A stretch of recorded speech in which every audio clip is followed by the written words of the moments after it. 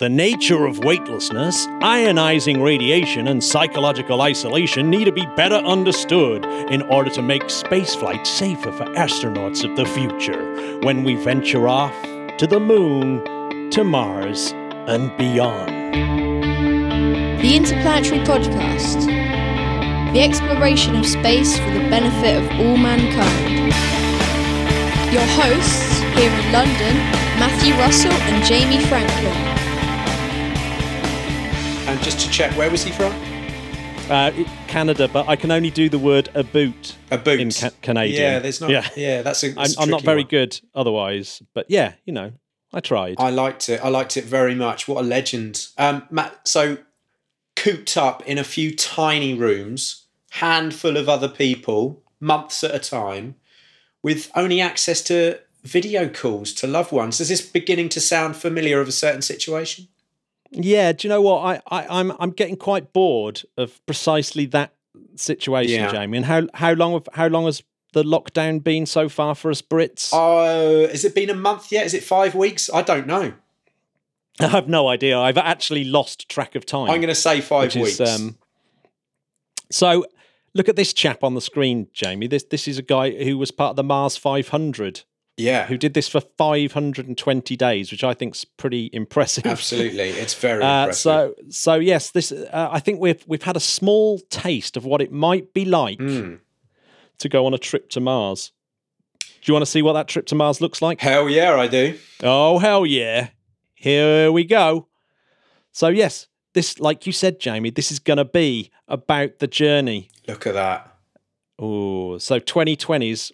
We were here last week. The last time we were at the space store, and it wasn't last week. It was 6 months ago, I reckon. Yeah, we had a big old chat about Artemis. we did. Yes, which really is a return to the moon. But as you'll see in the logo itself, it kind of has a red line that represents the fact that really it's about going to Mars. See, I didn't even realise that, Matt. You taught me something last time. Yeah, absolutely. And Trump, in one of the most hilarious meetings of all time, and you have to watch the video of when Michael Collins and Buzz Aldrin visit Trump on the 50th anniversary of the moon landings. And this is what Trump sort of turns round to Michael Collins and says, what do you think about going to the moon? Is it beautiful? Is it beautiful? And Collins replies, Mars Direct, bypass the moon altogether. And Trump replies by looking at Jim Bridenstine and says, I mean, who knows better than these people? They've been doing this stuff for a long time. What about the concept of Mars Direct? And poor old Jim Bridenstine had to answer that after basically the whole policy of going to the moon. This is the thing. And then, Matt, June the 7th, Trump went on to tweet, NASA should not be talking about going to the moon, arguing that we had already been there 50 years ago, of course. They should be focused on much bigger things we are doing, including Mars, of which the moon is part. Yeah, he did kicked all kinds of things off, didn't it? Well, of which the moon is part. I'm going to give him the charity and think, yes, the Artemis, the moon is part of the Mars mission. Yeah, right? that's kind of what I'm going to give him that. Matt, he was being sarcastic. He was being sarcastic, that's it. Yeah. So yes, there was a little report a little time before that by the Institute of Defence Analysis, by the Science and Technology Department, and they had essentially looked at NASA's mission to Mars and had been very, well, what shall I say, very dismissive of the timelines. And we shall get on to why. So let's have a kind of little look. So at the moment, how are NASA planning to do this, Jamie? So NASA plans set forth the following steps for, of course, human missions to Mars. Number 1, testing of advanced spaceflight technologies on the International Space Station, the ISS. Well, they're going to attempt some cislunar flight testing using SLS and the Orion multi-purpose crew vehicle. Not that either of those two haven't been massively overspent already. And of course, they're hugely delayed and COVID is not helping. What about construction and operation of the Gateway? Yes, well, the Gateway. See, that one's still up in the air whether that's even happening. But we'll have a little chat about that in a second. We will. We will. Now this is the big one, and I'm amazed how little gets talked about this, and we'll talk about this a little bit in detail. Is the Deep Space Transport or the Martian Transport, the DST, and it doesn't stand for Dubai Summertime. So that will. Sorry to anyone calling in from Dubai. Do they have a summer? I don't know whether they have a summertime, but who knows? Just one long summertime. Yeah, that is true. So yes, they're going to be checking out that on a sort of checkout mission. And testing of the DST on a year-long flight beyond the Earth-Moon system, referred to, Matt, as you know, the Shakedown Cruise. Are you going to write a song called the Shakedown Cruise? I think definitely a verse and a chorus are popping into my head. Excellent. Yeah. There should be a dance with it. Oh, definitely. The Shakedown Cruise. There we go. So we've got a human orbital trip comes after that. And this is the big one. This is what we're going to be talking about. The human orbital trip in the 2030s. And then followed by humans landings on the surface in the 2040s. Yeah, 2040s. So we're still quite a long way, aren't we, up from a possible Mars landing. So don't get your hopes up too far, unless obviously there's quite a few competitors like Elon Musk. But let's face it, in the last few days, Elon Musk has not been the person to trust very much. He does love to get wild on the tweets. Matt, should we talk about the Gateway a bit? A little bit, yeah. I mean, this one's very much in the air. So where do we start? Well, it's supposed to be assembled in the next few years. So between sort of 2022 to 2026, that kind of period. And that's where they're going to be staging missions to the moon and possibly to Mars. It's beautiful. Human missions to the Gateway, of course, are to be launched using the SLS and the Orion Multi-Purpose Crew Vehicle. Exactly. Now, this is the only picture I could find of the DST from the outside. So you can see the Gateway in the background and then the little DST with all its multiple engines. So I'm into it. Yeah. So although it's not specifically noted in NASA plans, it's obviously got to be part of the mission to Mars, because you can't go to Mars in an Orion. You've got to build something bigger, as we'll see.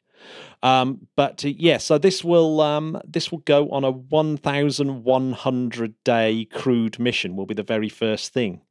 Now that bear in mind, just keep that 1,100 day in your head. So yes, there's going to be that shakedown cruise in about 2029, they reckon. Okay, and that's to be performed in lunar vicinity.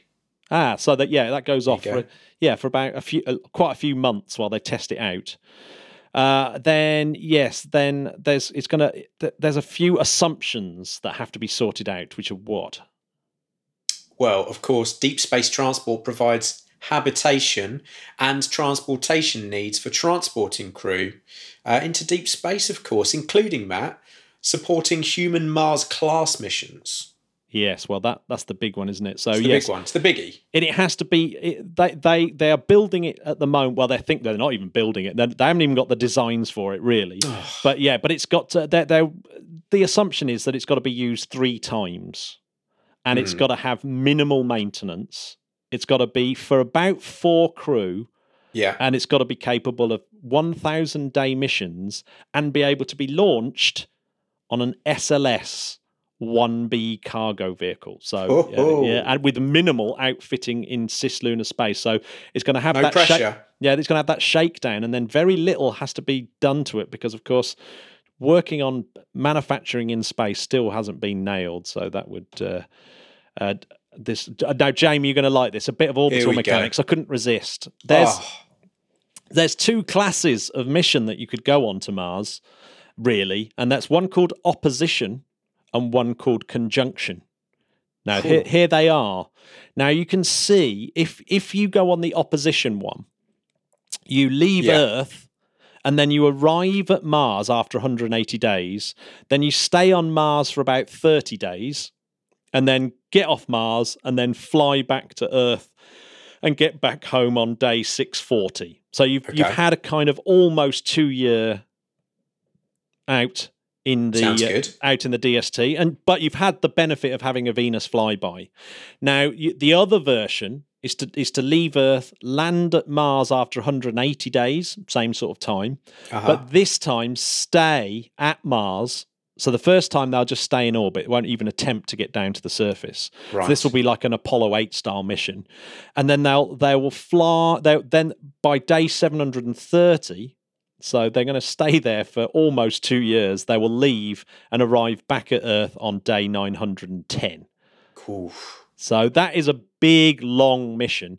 And but really, here's the bottom lines. So if you actually work out the delta V, and we've talked about delta V, this is every time you change velocity, you need fuel. So it's how many times you basically need fuel. So the more delta V, if you double the delta V, which essentially the opposition one does, you have to have 4 times the amount of fuel.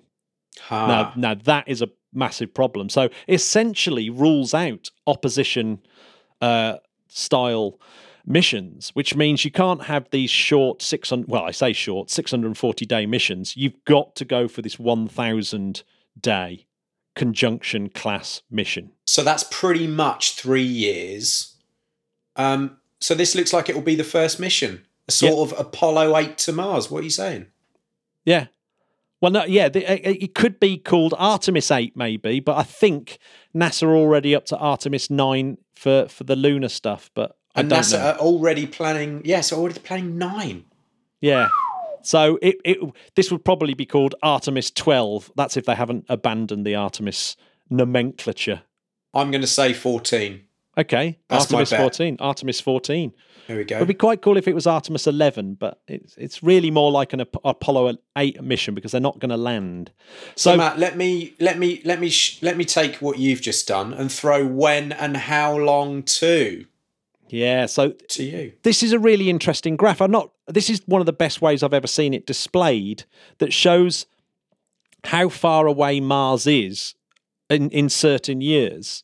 In AU, that's AU down the side, so it's like 0.6 times the distance of Earth to the Sun. I hope you all feel like you're in a lecture, by the way. You sitting comfortably? You're sitting comfortably. So there will be a test. You will notice There that won't be. 2018 and 2020 are excellent times to go to Mars. Mm-hmm. So, which of course was why there were so many Mars missions slated for these 2 years. And of course, unfortunately, the Europeans have missed 2018 and now 2020 as well. So the next one is 2022. So that's going to take a considerable amount more delta V or more fuel to actually get to Mars now. What you don't want to do is in 2027. Really, you want to go. The next window is this 2033. So that's probably when they'll try it. And this is all to do with the fact that Mars is on not circular orbit, but it's very eccentric, the orbit. So it's got. We like an eccentric orbit. I like an eccentric orbit, but it means it's on this. Not only do we are these windows opening every 2 years, you've got this 15-year cycle. That means that they're really good in 2018, 2035 and 2050, but you don't want to be doing it outside of that. It almost takes it takes half the energy to get to get there when it's 2018 than it would do in 2027, for example. So it's a big deal. That saves you some cash. Yeah. So this is the DS. This is what's going to happen with the DST. So it's going to carry 4 astronauts, and they're going to be transferred to the DST from Orion. So should we look at that? Yeah. Go hit me. Okay, so the baseline human orbital trip to Mars is envisioned to involve a crew rendezvous with the DST in a high Earth orbit. Matthew, what do you think? Well. Yes, well, you can kind of see that just over here, can't you? This like just there. Yeah, we're there, and so then the DST is going to use lunar gravity to assist Earth departure, and of course, it's going to do that with the help of a nice big chemical burn. Not the type that Loretta gave me, but a rocket engine burn. But listen, Matt, it will use solar electric propulsion to transit to Mars, but use chemical propulsion to enter into a Mars orbit. Very important. Yeah, and as we said, it's a conjunction class mission, so it's going to get into orbit around Mars and stay there for 430 8 days. That's 88 orbits. And the DST will depart Mars's gravity well using a chemical propulsion departure burn, but use electric propulsion to transit to Earth. Best of both worlds. It is the best of both worlds. And then, using lunar gravity is going to get back into Earth's sphere of influence. Oh, if there's any sphere I want to be in, Matt, I'm definitely being influenced by it right now. Yeah, for sure. And Orion will then, of course, rendezvous with the DST and bring the astronauts safely back to Earth. And now that has all taken 1,100 days.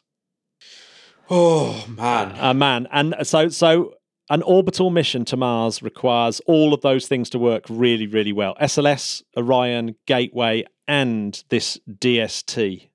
So we'll cover this later, Matt, in more detail. But if we're getting a bit cabin fevery after a month, yeah, I mean 3 years, where you can't go outside. Well, this is the cabin right here. This is what it looks like, Jamie. This is what the kind of envisaged to look like. So a lot of things have to go right with this, and of course, the really, really big one is the environmental control and life support.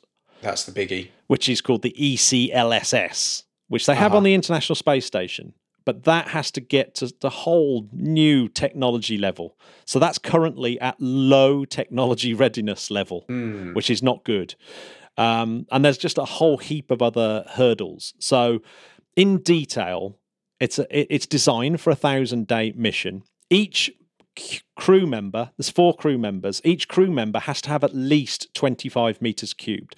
So they're going to get, so the whole area is like 100 cubic meters. So really you can see this module as being the size of, say, a large 2-bedroom apartment. Much like your house, I suppose. Yeah, I guess it is. Yeah. So yes, and that has to keep the 4-man crew, the 4 human crew, happy for 3 years. And so there's going to be private and public spaces, a galley, kitchen, I guess, medical and exercise systems, and research stations to keep them busy. Matt, when I first read galley, I read it as gallery. Yeah, and then it made me think, good. Maybe they should have a gallery. You know? I mean, that would be good for your mental health, wouldn't it? Looking a bit of art. Yeah, take some priceless art up with you so that people really care whether it burns up or not. So yeah. This is the thing. So power and propulsion module, which may be used as a hybrid solar electric / chemical design. And of course you've got to carry 3 years worth of food, medical supplies, propellant. So there's a lot to carry there. That's a lot of pizza. That is a lot of pizza. 3 years worth. The DSTs would be refurbished and refueled at the Gateway between trips. So if it's to have a lifetime of 15 years and the ability to lie dormant for 3. Yeah, so all those systems have to work for a very long time. Oh, man. So the whole thing. So you've got the Orion capsule, about 10 tons. The Habitat, which we're looking at now, 21 tons or 22 tons. The cargo section will be 26 tons. So there'll be another section just as big. You've got all the propulsion elements that will be 24 tons, the electric propulsion, and the chemical element will be 16 tons. So you're looking at just shy of 100 tons in total, this thing. And how much fuel does that take? Well, it's one. It's a lot. It's a lot. It's one big SLS launch, actually. So actually, the kind of size of it actually isn't a big problem. But I think 100 meters cubed is not a lot, is it? In fact, I mean, surely they can fit another 10/10.5 stone human on there. Yeah, and I could go up and be crew. Yeah, no, absolutely. I think just your humour alone will help them. So, Jamie, God help them. I want to ask people at the end, how do they feel about that? And knowing that we've all kind of been on a mission, haven't we? We've all sort of had a little taster of what this might be like. So, yeah. But this one is probably in a smaller space. It's probably without any decent food. I mean, how annoying is it? How many trips you have to go down to the supermarket? I keep running out of tea bags. It's like an absolute nightmare. And I get fresh food. And let's not forget that I think a lot of the things, certainly in the UK, that's just people are clinging onto is their hour a day that they're allowed outside. Oh, my God. You know, going for a long run, you know, getting some exercise in the fresh air. Well, you know how cranky I get if I don't go for my morning walk. Oh, well, you're calling it a walk now? Yeah, no, absolutely. That's before the walk. So no fresh air, no windows. Oof. And I think the big one is like you and I are able to talk now, and we've got this nice Zoom connection. But imagine if you're having to wait 4 minutes in between each of the kind of answers that we're giving.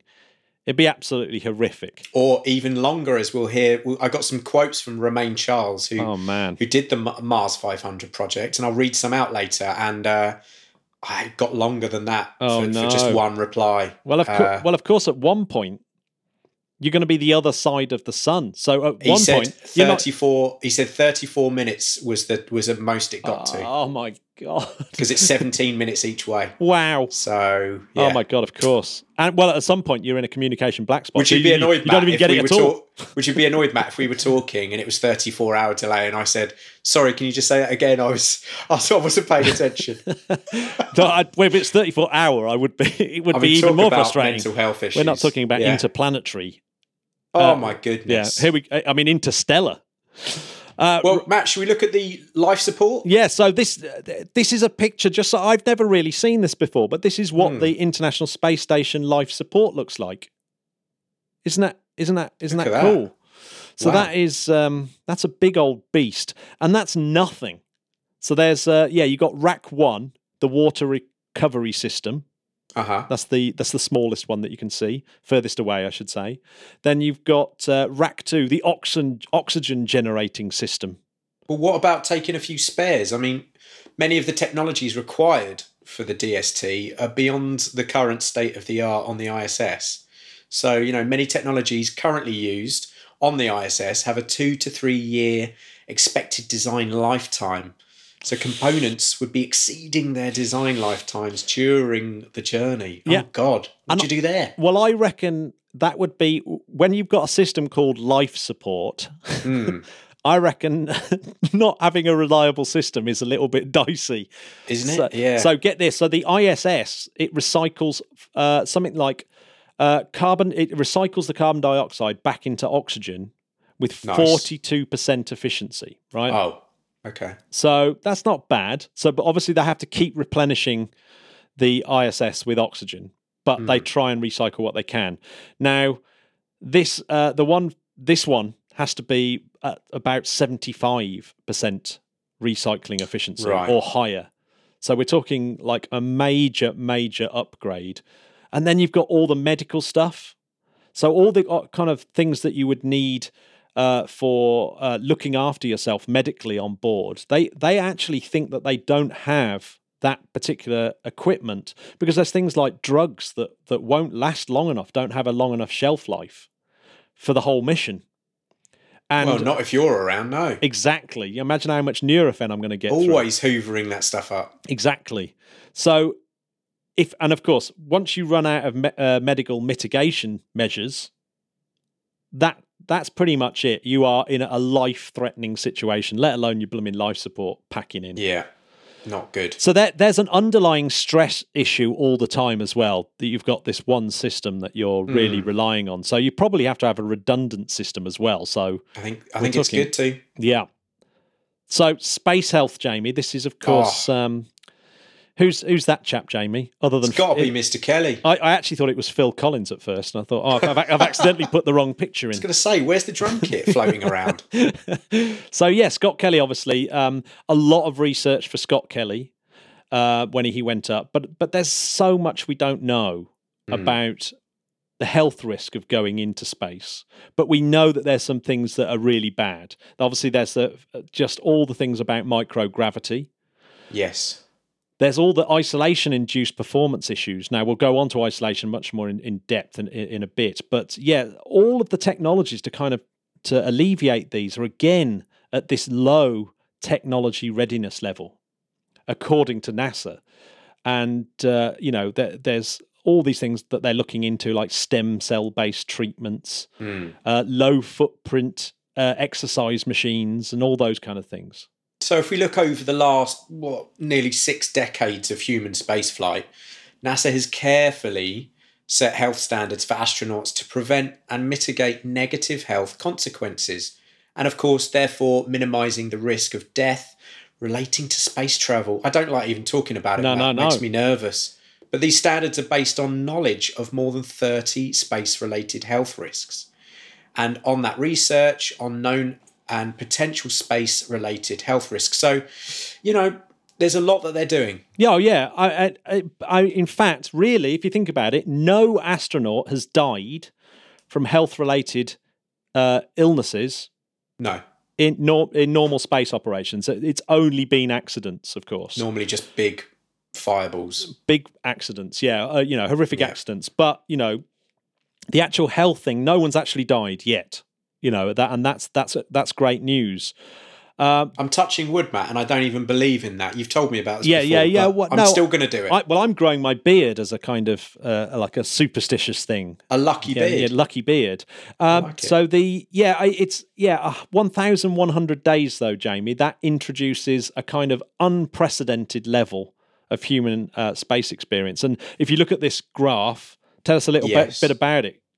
Oh, here we go. So over the course of spaceflight history, humans have spent a combined total. What's your guess, Matt? Well, looking at that, I don't know. It looks like about 10,000 days. No, that's trips, isn't it? That is 50,000 days in space, with only 16 people going into deep space, and the number of individuals who have spent longer than half a year in space is a very small handful. So limiting our knowledge about the effects of these stays on human health. So really the amount of people who have, gone deep isn't that many. No. And in fact, if you look at any of the sort of long duration, anything, all those ones that are 1 month to say 10 to 12 months. Who's the longest? Who's got the record? It is Valery Polyakov. Who did 438 days, but he did that on the Mir space station. Now, what is it about the Mir space station that's not really a good test? It's within the Van Allen belt, so he's not experiencing the radiation. He's also able to talk to his family on the phone instantly. It's no 34-minute delays there. No, so there is no mission longer than 90 days in deep space planned for the next 20 years, and there's not a mission other than the one we're talking about that's longer than 1 year in deep space. Yeah. Oh, man, it's tricky. Or even 1 year in low Earth orbit. So we just don't know. So this is NASA's 32 key health risks with 232 gaps in knowledge of the health risk of these types of missions. I've got a few more gaps in knowledge than that. Yeah, but this is pretty serious, isn't it? 1,097 tasks to complete to think about their human research program about humans in space. What do we have to know? Well, it's thorough, isn't it? I mean, while information on the effects of radiation on astronauts in deep space is lacking, of course, previous space missions on the ISS have been useful for health risks associated with microgravity. So, we got some good stuff already. Well, we know from Scott Kelly that microgravity changes quite a few things. It changes your cardiovascular system, which is all your heart and your circulation. That's not good. Your immune system really changes. And actually, the immune system to the people in isolation in the Mars 500 changed as well. So it's like a double whammy. Then you've got your skin gets changed as well. Your muscular system, of course, gets changed. Your bones start to disappear. Your kidneys start to get stones in them. And of course, the big one, your nervous system, your brain and motor function and everything else starts to get damaged. Now, That is bad news, isn't it, really? So it's obviously important that they're working out. Is it twice a day on the space station? Yeah, I think they have to do at least. Is it 2 hours? They do a lot of working out, but still their bone... To build that muscle that they're losing. Yeah, but they still lose it. Like the bone mass still goes down regardless of how much exercise they do. Well, and you can see it when they land back down on Earth. They can barely walk. You know, it's like, they have become pathetic. I mean, So should we have a little look at mental health? Yeah. As we're touching on that? Yeah, the mental health, I actually think mental health is the big one. I think mental health is the one that Let's cut down to what we've all probably been feeling a little bit of. I think everyone's felt a bit of this in isolation. The University of Hawaii, with funding from NASA, completed a 365-day isolation experiment in August 2016 to better understand the potential issues associated with isolation during a future Mars mission. Yeah, so that's the High Seas mission, isn't it? So that that was in Hawaii, yeah. But one of the things that we can sort of use are things like research in Antarctica, which I actually think is probably more useful because there's something about the Antarctic missions. Of course, you genuinely are stuck out there. Right, so you probably can't go for an hour's run every day. No, you definitely can't. I mean, it is pretty inhospitable, but you can get help. You know, you are able to the military are able to get stuff out there and rescue them if they really have to. Is that where The Thing was filmed, Matt? Yes, absolutely. Yeah. Great film. Great, amazing film. Shout out to The Thing. Of course, you've got the Mars 500 missions. Which we'll touch upon. Yeah. And a lot of isolation experiments going on in that. So there's lots of insights into the group dynamics, social behaviour in isolation, and some of the things that you can do to intervene to make it better. But let's face it, none of those, the High Seas, Antarctica, or any of that, really have simulated the conditions of this 1,100-day mission. Right. Because there's no hope of rescue or resupply. There's huge communication delays. And I think the worst is that no sunrise, no sunset, and the Earth is just barely visible in a What would you miss porthole. most, Matt? And we'll ask this to people listening in now. What would you miss the most? I think I would miss... I know that you're by the coast. You'd miss a good sunset, wouldn't you? I'd definitely miss a good sunset, and I think listening to the birds this morning, it was absolutely beautiful, and I've got the sun just sort of pouring in through my window right now. I'd miss that. I mean, it's just too much. Surely the Ilfracombe fish and chips, the famous fish and chips. I cannot. I mean, you couldn't get a quick battered haddock on the mission, could you? No, I was talking to an American the other day, and they, in fact, it was Stimpson, wasn't it? He actually said that when he was over in England and had fish and chips by the sea, he suddenly realised why the English like fish and chips. So to all our American and other foreign listeners, we haven't gone mad. Fish and chips is genuinely nice in England when you try it. Yeah, honestly, don't diss us. We do have great food here, but fish and chips are the best in the world. We challenge you. Yeah. Our person who's from Washington, I forget your name, but let us know. Is fish and chips in Washington any good? and next time you're in England, please let us show you. Yeah, absolutely. I will buy you fish and chips. Come to there we go, and we can watch the ISS go over from the capstone. We absolutely can. So let's talk about Mars 500 because we, in podcast 89, Matt, had a lovely chat with Romain Charles. And you want to give us some details, and then I'm going to read out some quotes from that very interview, which I think you'll find interesting. Yeah, well, I think this is probably more pertinent than the High Seas mission. I think it's much more about a journey to Mars for a start off. They actually thought about the whole thing. So it was an experiment that was funded and conceived, I guess, by the Russians, the European Space Agency, and the Chinese. So it was a big three-way collaboration between the three of the biggest space agencies. And yes, they looked into really looking at some of the effects of a trip to Mars. So they ran this between 2007 and 2011, and it was located near Moscow, the Russian Academy of Sciences. And yeah, an entire mock-up facility of the spacecraft, an ascent craft, and the Martian surface. So this was actually a simulation of not this Apollo 8 style orbital mission, but the 2040s mission that would come after. Right. And it was a 520-day mission. So actually more like the conjunction class more like the opposition class rather than the conjunction class experiment. So yeah, so when Romain was on, remind me of some of the things he said, because it was a fantastic interview. So here's a good one. Starting off, the purpose of the mission was to simulate a trip to Mars and try to answer the big question: is man physiologically and physically able to endure the confinement of the trip to Mars? So, of course, that's the big thing. If we send humans on this trip, can we do it? He went on to say, like in real life, we all had our ups and downs during the 520 days. But luckily, as a team, they were not all at the same time, so we could help each other out.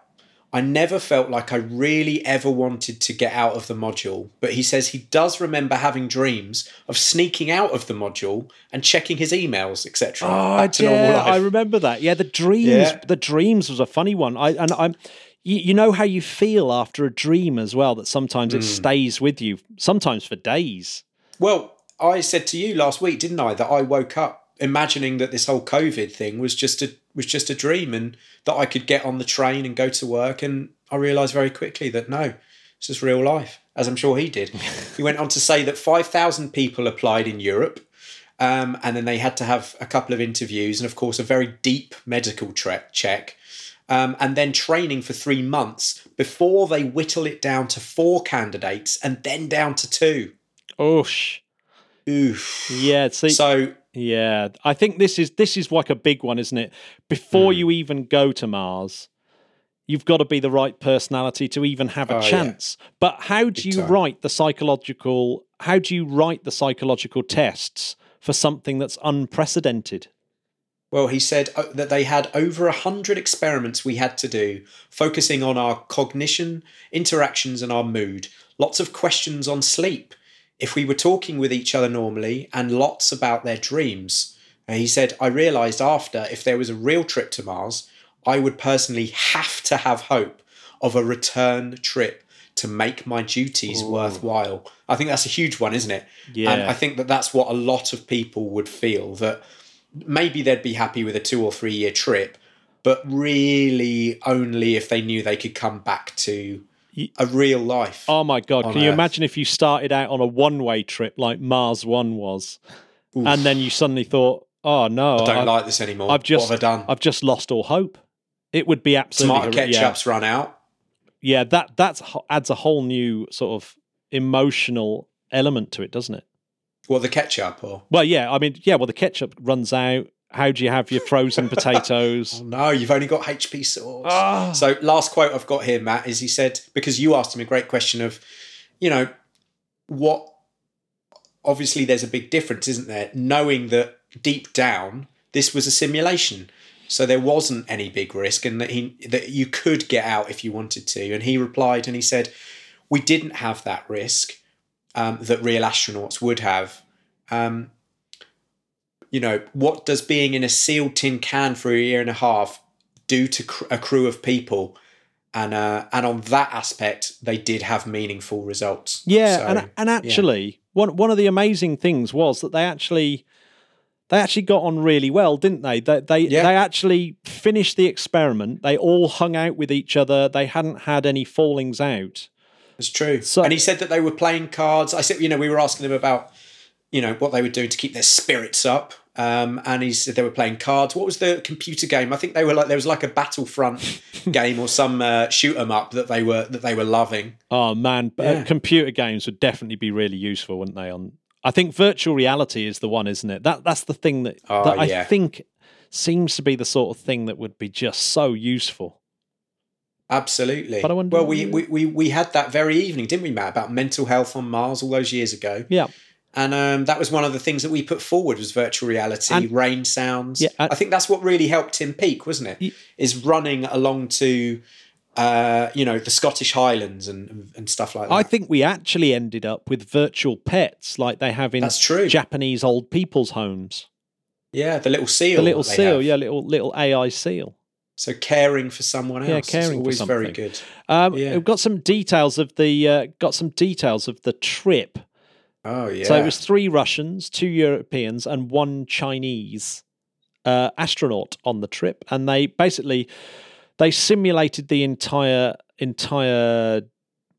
mission, really. So I don't think we need to go into details. You kind of can see it from what we were talking about. The first few days, Absolutely. getting over to Mars, staying at Mars for only a few days, then getting back into your spacecraft and going back to Earth. So, but here's something to really get your eyes around. This is what the Mars 500 site looked like. Now, I don't know about you, but that definitely looks bigger than 100 cubic meters. Yes. So, Just a touch. so they've actually got 5 modules. Mind you, there's 6 of them rather than 4. And actually, who knows what difference that makes, having those extra 2 crew members, whether that actually kind of really surely affects it would. things. So you've got different modules. So you've got a 50 cubic meter module, which is the Martian landing module. That's that one, which I'm assuming is this one at the end, perhaps. Then you've got the 100 cubic module. So that would be the one that is like the one that you're supposed to be staying in. So maybe that's this fella here. Or no, maybe it's not. Maybe, who knows? Maybe it's that one here. But yes, you've got the 100 cubic meter one, which is only a 2-berth living quarters, kitchen, diner, lab, offices, and medical. Then you've got the 150 cubic meters, which is your 6 living quarters, living room, kitchen, diner. So I guess that's this kind of area here is their equivalent of the deep space transport system. And then you've got this enormous 250 cubic Now we're meters talking. food storage, gym, and greenhouse module. Oh, the greenhouse. Oh, that would be a big thing, wouldn't it? Going to see some plants. Yeah. You know, So I wonder if that that must be another big thing. Yeah, I wonder if they'd have a greenhouse module in the storage container. I doubt it. I don't think it's going to be that sophisticated. What's that incredible sci-fi film where he takes a greenhouse into space? Cool Runnings? No. Is it Cool Runnings? No. Oh, Isn't Cool Runnings the bobsleigh one? yeah. Oh no, yeah. Jamaican bobsleigh Silent team. Runnings. Silent Runnings. Silent There we Running. go. Oh yeah. Anyway, yes. Well, there's a few, isn't there? It's also in Sunshine, isn't it? Oh, okay. Yes. There we go. So yes, yeah. Do you want to hear what their regime was like? And actually, I wish Oh. I'd seen this a month ago because I think I might have stuck to this. You might have done this. So let's start off with sleep. 8.5 hours. Pretty solid. That is solid. Period after sleep, 1.5 hours, including a 1 hour for breakfast. So that's all That's right. great. This is very French. Daily operating meeting, half an hour. Preparation for work, examination of the facility, familiarization with the timeline of the day, 1.5 hours. And then on work with the system, 2 hours. Implementation of the scientific experiments, 4 hours. It's a biggie. Lunch, 1 hour. Physical trainings, 1 hour. And personal time and supper, 4 hours. So that does sound like a pretty decent day, isn't it? I actually, And it's especially decent when you're eating because you finish your meal in about 3 minutes, don't you? So I'd have loads I'd of have personal 3 time. hours, 57 minutes for personal time on Call of Duty. Yeah. Perfect. Exactly. Oh yes, I really like that. I might actually make my whole routine exactly like that. I like your work with the system for 2 hours. Makes it sound very dark. It's very 1984, isn't it? Yeah. So we've got a little lonely astronaut here, and it's this is to represent the psychological experiments that they were doing. So they were looking at sort of 3 main areas that they needed to investigate. And that's the support of your psycho-emotional state. your general and professional psychological working capacity during 520 days of the expedition. The support for efficient intergroup interactions. And bear in mind, it was a multicultural crew as well. A couple of Russians, a couple of Europeans, and a Chinese. Poor Chinese dude, you know. Yeah. Interaction of the crew with the control center as well, over duration autonomous flight during increasing communication delay. So yes, so lots of psychological support, and they use the same methods that they do on the ISS, and that essentially that's books, films, music, the news, and stuff like that. So that's the kind of psychological support, and also taking into account the sort of crew member before they left, they would sort of give them stuff that was really meaningful. So that they would spend a lot of time choosing the things that would be really helpful for them once they were off. So one of the things that they were very pleased was the fact that the selection process had obviously worked really well, because there hadn't been any massive conflict situations, and no one had to get involved from the ground. So it's not like the mission control didn't have to radio and say, "Romain, wind your neck in, mate," or anything like that. Yeah. So that's pretty impressive, and the crew just really bonded very well, and there wasn't much to say about the cultural differences either, and they seemed to be able to leapfrog that with ease and get on with their activities. And they always communicated in a friendly manner, and they always spent time together, and they would do lots of lovely things for each other, like surprise birthday parties and holidays and Halloween and things like that. I think that's the big thing, isn't it? Making those normal things continue. So it is possible to notice that the crew members somehow increase the time spent on individual activities. That does not hamper communication. That's key. There is not any division of the crew on language or any other interests. Also, the commander has the authority and is both formal and informal leader. Very important. Each crew member is regularly on duty, working at the main console, EU-150, that allows to learn some types of works that are on board engineers' functions. So again, very important. Well, yeah. So they managed to just keep going. So basically they stuck to what psychologists thought that they were going to. So this Mars 500 was actually really good news in terms of how things were going to work. The one thing that did concern them was things like sleeping. How do you get into sleep? And Diego Urbina was one of the other ESA Marsanauts, and which is what they were calling the Mars 500, Marsanauts. And, I like it. Yes, he said, although there was an issue with sleeping patterns getting out of phase, it is amazing that the human body can adapt to total lack of sun. Wow. I don't know what accent I was going for in the end. I liked it. Yeah, I don't know what it was. Jamie, this is the inside of High Seas. Here we go. Now, High Seas, again, was really successful, but of course they got to go outside and wander around, a bit like we do. What wasn't successful was future High Seas missions that almost ended immediately when someone got injured. And I guess that's because someone got an electric shock off something within the in this dome. Yeah. And that was it. That was the end of the experiment. You know, it was just like only a few days in and it was all over. Ouch. And you think, God, if that had happened in real life, it would be doom. And this is the British Antarctic Survey. And yes, obviously a lot of stuff has come out of looking at how people cope with being there. And I love the look of that. Oh, no, that's great. Cool, it's isn't very, very cool building. But yeah, imagine how isolated that feels. Yeah. Not sure I'd want to spend 3 years there, though. Well, or the sort of 3 months in utter darkness. Or 3 months. Yeah. Good call. Yeah. Or 6 months. I mean, you'll be there for a long time, I guess. So yeah, there's things that happen on those. And I love this quote. It says, "Just as it may take a village to raise a child, it will take the entire crew to successfully conclude a long-duration space mission." That everyone basically needs to be at the top of their game. That you can't just have individuals working for themselves. This is like a group effort to get everyone through. Absolutely.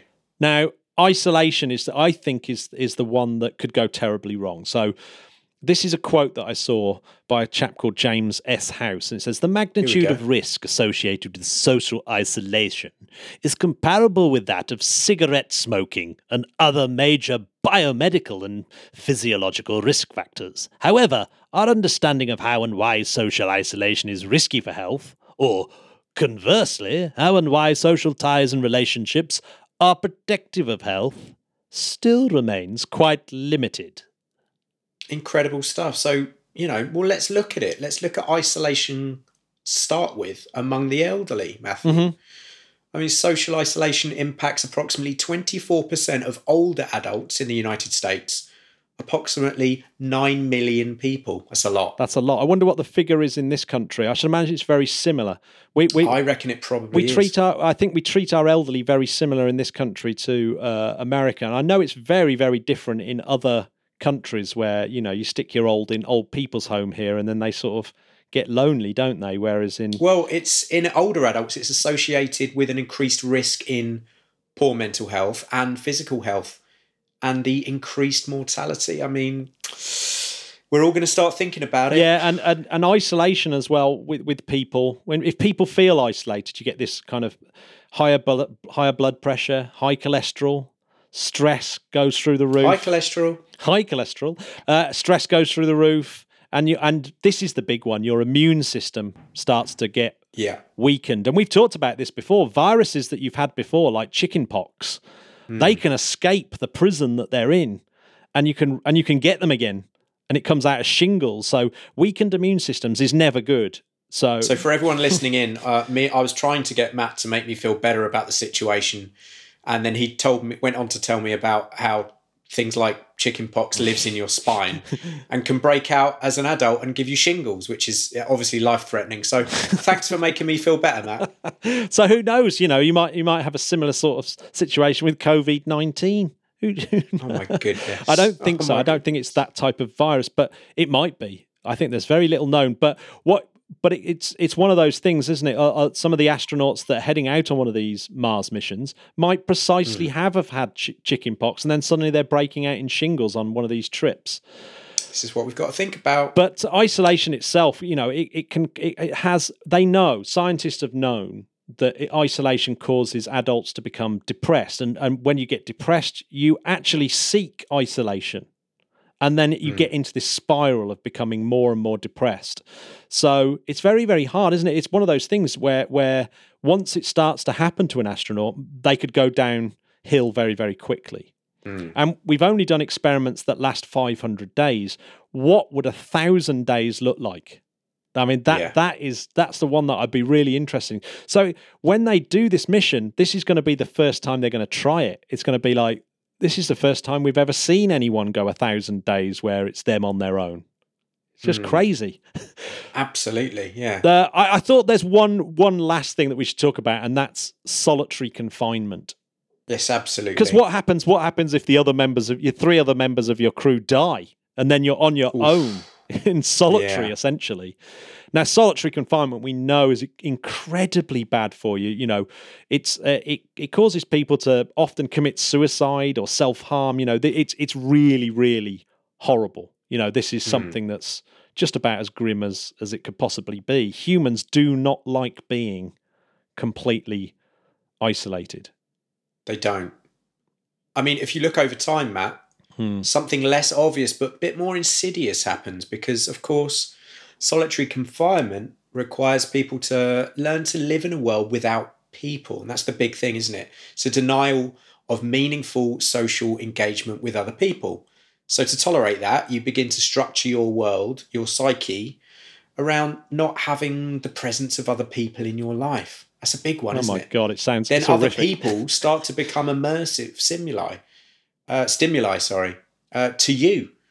You've been isolated for so long, your social skills just begin to just drop. Horrible. I mean, as you mentioned a while ago, Matt, lots of prisoners have told how they feel uncomfortable around people after being locked away in their cage. Yeah, so maybe there might be some horrible long-term neurological damage to people that have been isolated in that kind of way.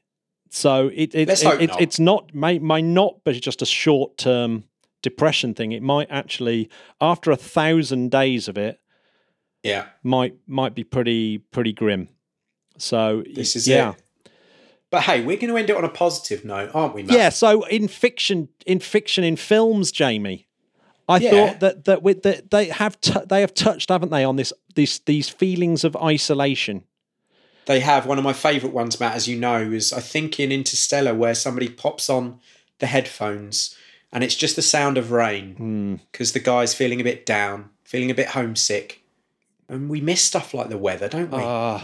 But what about Solaris, Matt? Oh, Solaris, yeah. So, or Ad Astra. Yeah, well, Solaris, of course. This is the picture here is the Russian original, but the remake is very, very good.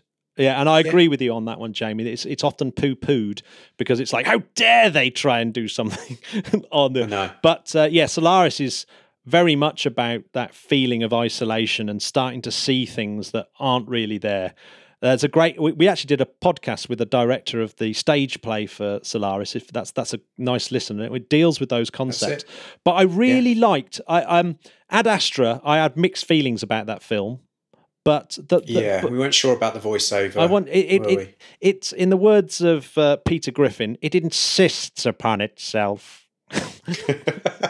Yes, it does. So Ad Astra was the really interesting bit in Ad Astra is that you've got this really stoic, badass Brad Pitt character who's a bit like John Young. His heartbeat never creeps over 80, no matter what kind of space mission he's on. This is it. But he starts to lie about his psychological well-being. And one of the reasons why he's doing it is because he doesn't want to lose his space mission. And that's a very interesting point that a lot of American astronauts from the kind of Right Stuff era weren't open about their mental health issues. So there's a lot of this window of opportunity to see the stresses caused by spaceflight. In some ways got a little bit missed. And the Russians actually were a little bit more open about the stress and the horrors of spaceflight. And as we said earlier, you won't know until it actually happens because it's impossible to simulate the fear, the loneliness that a real mission would portray. My goodness. Yeah. I still want to go. Oh no, absolutely. Send me up. Yeah. It's funny, isn't it? I think when you're older, it might be better. If you're younger and your body's being bombarded with radiation, you haven't really got much of a hope. You've just got to live a long life with all these space scars. But maybe when you're older, it's not such a problem. Thanks so much for having us. It's been really, really fun. We should do this again. And if you've got any questions, Matt's going to give you our website of where to go to. We'd love to hear from people. And, where should people go to, Matt? www.interplanetary.org.uk. A massive shout out to the Space Store, who've been real great supporters of ours. Yes, thank you so much, guys. Legends. So, yes, awesome place. If you haven't been to the Space Store, what are you doing? Get yourself down there. Yeah, well, unfortunately, we're all still on our trip to Mars. But just imagine that it's like going to Mars. Yeah, you could role play the whole thing. You could pretend that you're on the trip now, and then when you get to the Space Store, ask them for a Mars simulation. Job done. Thank you, everyone. Thank you very much. Bye-bye. Goodbye. Bye-bye, Spud Cats.